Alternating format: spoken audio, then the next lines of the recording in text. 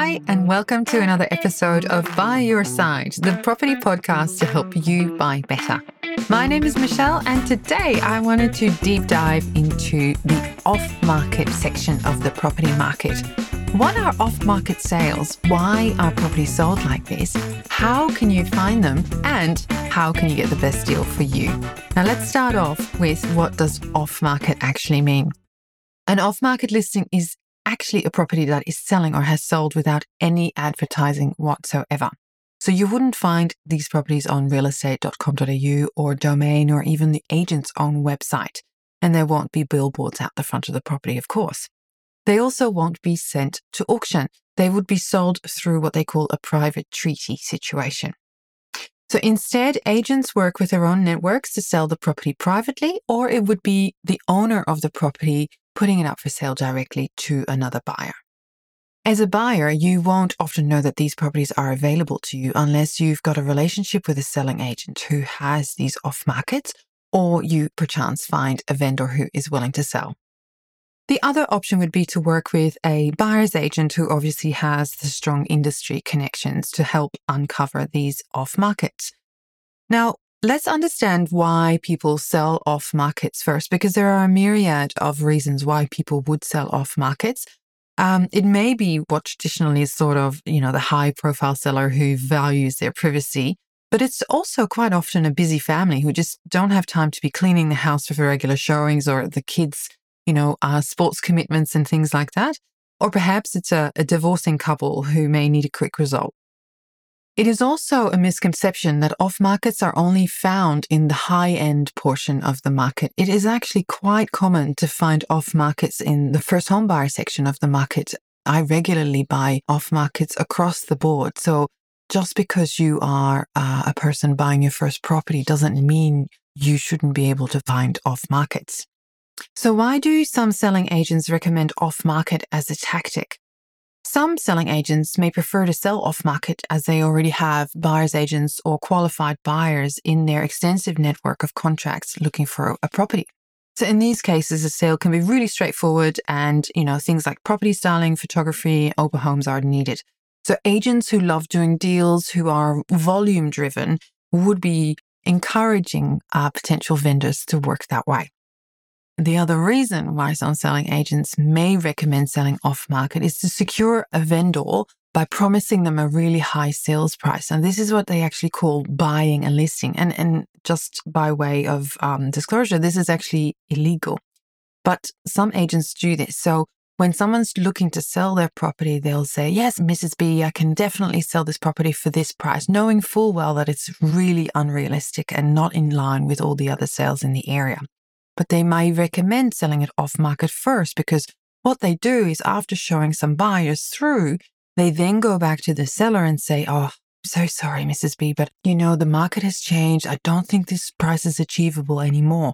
But of course, the vendor by that stage has already been locked in with an agency agreement. So it's unethical, but unfortunately, it's a tactic that is still used today.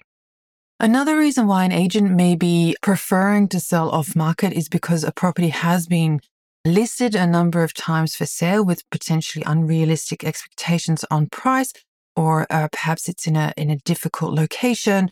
And so listing it as an off-market creates that air of exclusivity, and particularly in hot markets, can attract new buyers. So now that you know the difference between the different kinds of off-market, let's work on how to find them.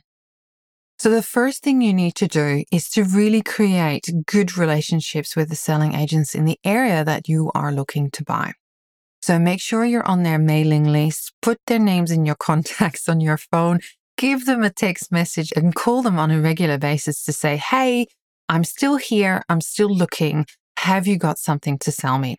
Because if you're a qualified buyer and if you are what they think a hot buyer, they will actually help you find the property that you want. And because selling agents are in the market consistently, and they may have been having conversations with vendors over the years and potentially have not been ready to sell at that point in time, if they can present them with a hot buyer, they will actually be able to find you those off markets. The other way to do it is, of course, use a buyer's agent like myself.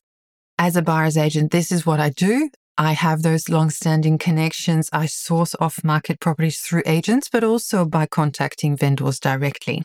We leaflet drop and, just make sure that everybody knows that we're looking for a particular kind of property for a particular kind of buyer. So that brings me on to you doing that yourself as well. You could actually write a letter, photocopy it 1,000,000 times and leaflet it and put it in people's post boxes in those areas that you are looking to buy. There is a downside to that though, because of course, as soon as a vendor or an owner potentially gets a letter like that in their post box, they may well get unrealistic expectations as to what they think their property is worth. Because of course, every owner thinks their property is worth more than everybody else's. And when the shoe is on the other foot, when you're a buyer, obviously you're trying to get the best deal possible. But that's not to say you've got to be in it to win it, and you may well get lucky. When it comes to getting a best deal for an off-market, I think the best thing to do is to really understand the situation before you start talking dollars. And that is when you're talking to the real estate agent or even to the vendor, you have to really understand their motivation for selling. So asking questions like, have the vendors already bought elsewhere? Why are they selling? Do they have an ideal price in mind? Because there may well be the price guide that they're giving, but the realistic price for which they'll sell may not be in the same vicinity at all. So understanding the answers to those questions before you consider making any offers is very important. That brings me to understanding the real estate agent's motivations next, because if it is a genuine off-market, they will take all offers to the vendor.